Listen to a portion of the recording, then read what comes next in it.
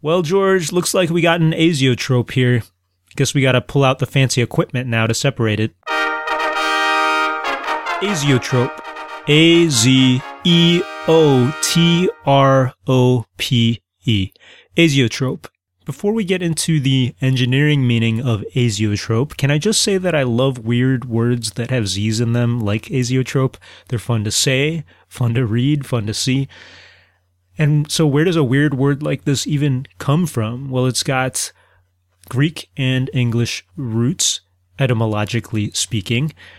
The Greek parts are the azeotrope part. So let's break it down. The A is more English, and just like you would say atypical means not typical. A is like not. The zeo part is referring to boiling in Greek, and then the trope part refers to change or turning. And so altogether, azeotrope might be no boiling change. No boiling change. So what does that mean? Well, an azeotrope is a mixture of liquids, two or more liquids, that when you boil them, the boiling point doesn't change.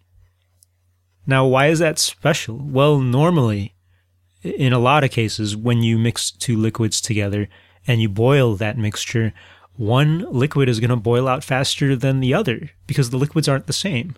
The liquids might have different intermolecular attractions and whatnot, and so one of the liquids will boil out faster, the vapor comes out, and it changes the composition of the mixture as you boil it.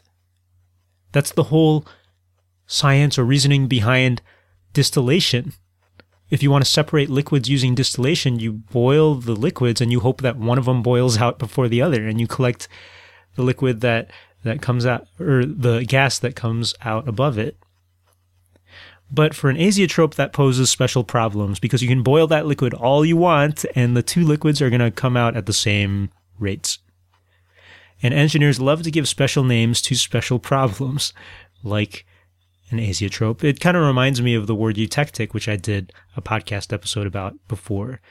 But then how do you separate an azeotrope? You use lots of fancy equipment. You can use other chemicals to try to change how the mixture will behave and how it boils, or you could use other filters and things to try and pick out the right molecules that you want.